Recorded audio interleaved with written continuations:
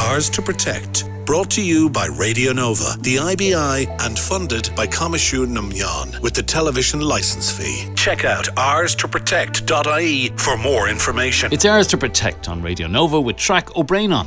This week we're getting festive and looking at a long-running debate: which is better for the environment, the real or the fake Christmas tree?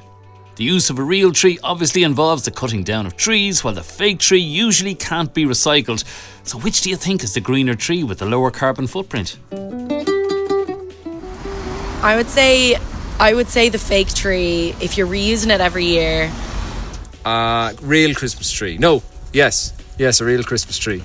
I don't know. This one I've actually been curious about. Wouldn't a real one? A real tree probably would be lower. A real tree. Fake tree. I think a fake tree. Oh no, sorry. No, I won't change that. No, the plastic. No, that's a difficult question. I'm going to say a cut down tree. I would think a real tree, but that's also because I use real trees and I like real trees. A fake one. If you have a fake tree, depends on what the fake tree is made of. Like, we have a fake tree at home and it's made of wood and it's used every year. But plastics, it's debatable. If it lasts for 20 years, that might be. Well, it depends how long you use the fake one for.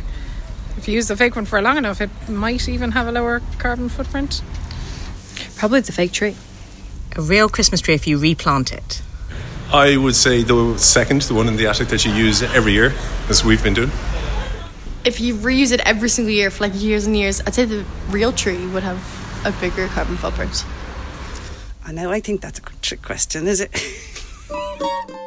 We're probably leaning towards the real tree after that, though it is close enough. So which do the sustainability experts think has the lower carbon footprint?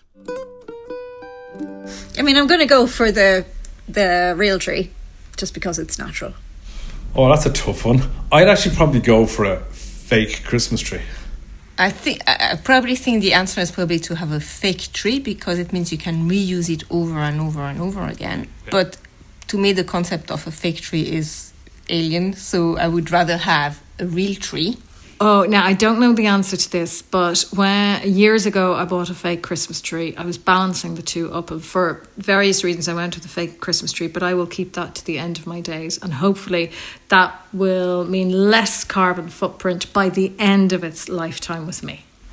I reckon it is the real Christmas tree. I think on the average of how long a fake tree is kept for, it probably is a real tree, depending on like where you get it from and like what you do with it after you use it for that year.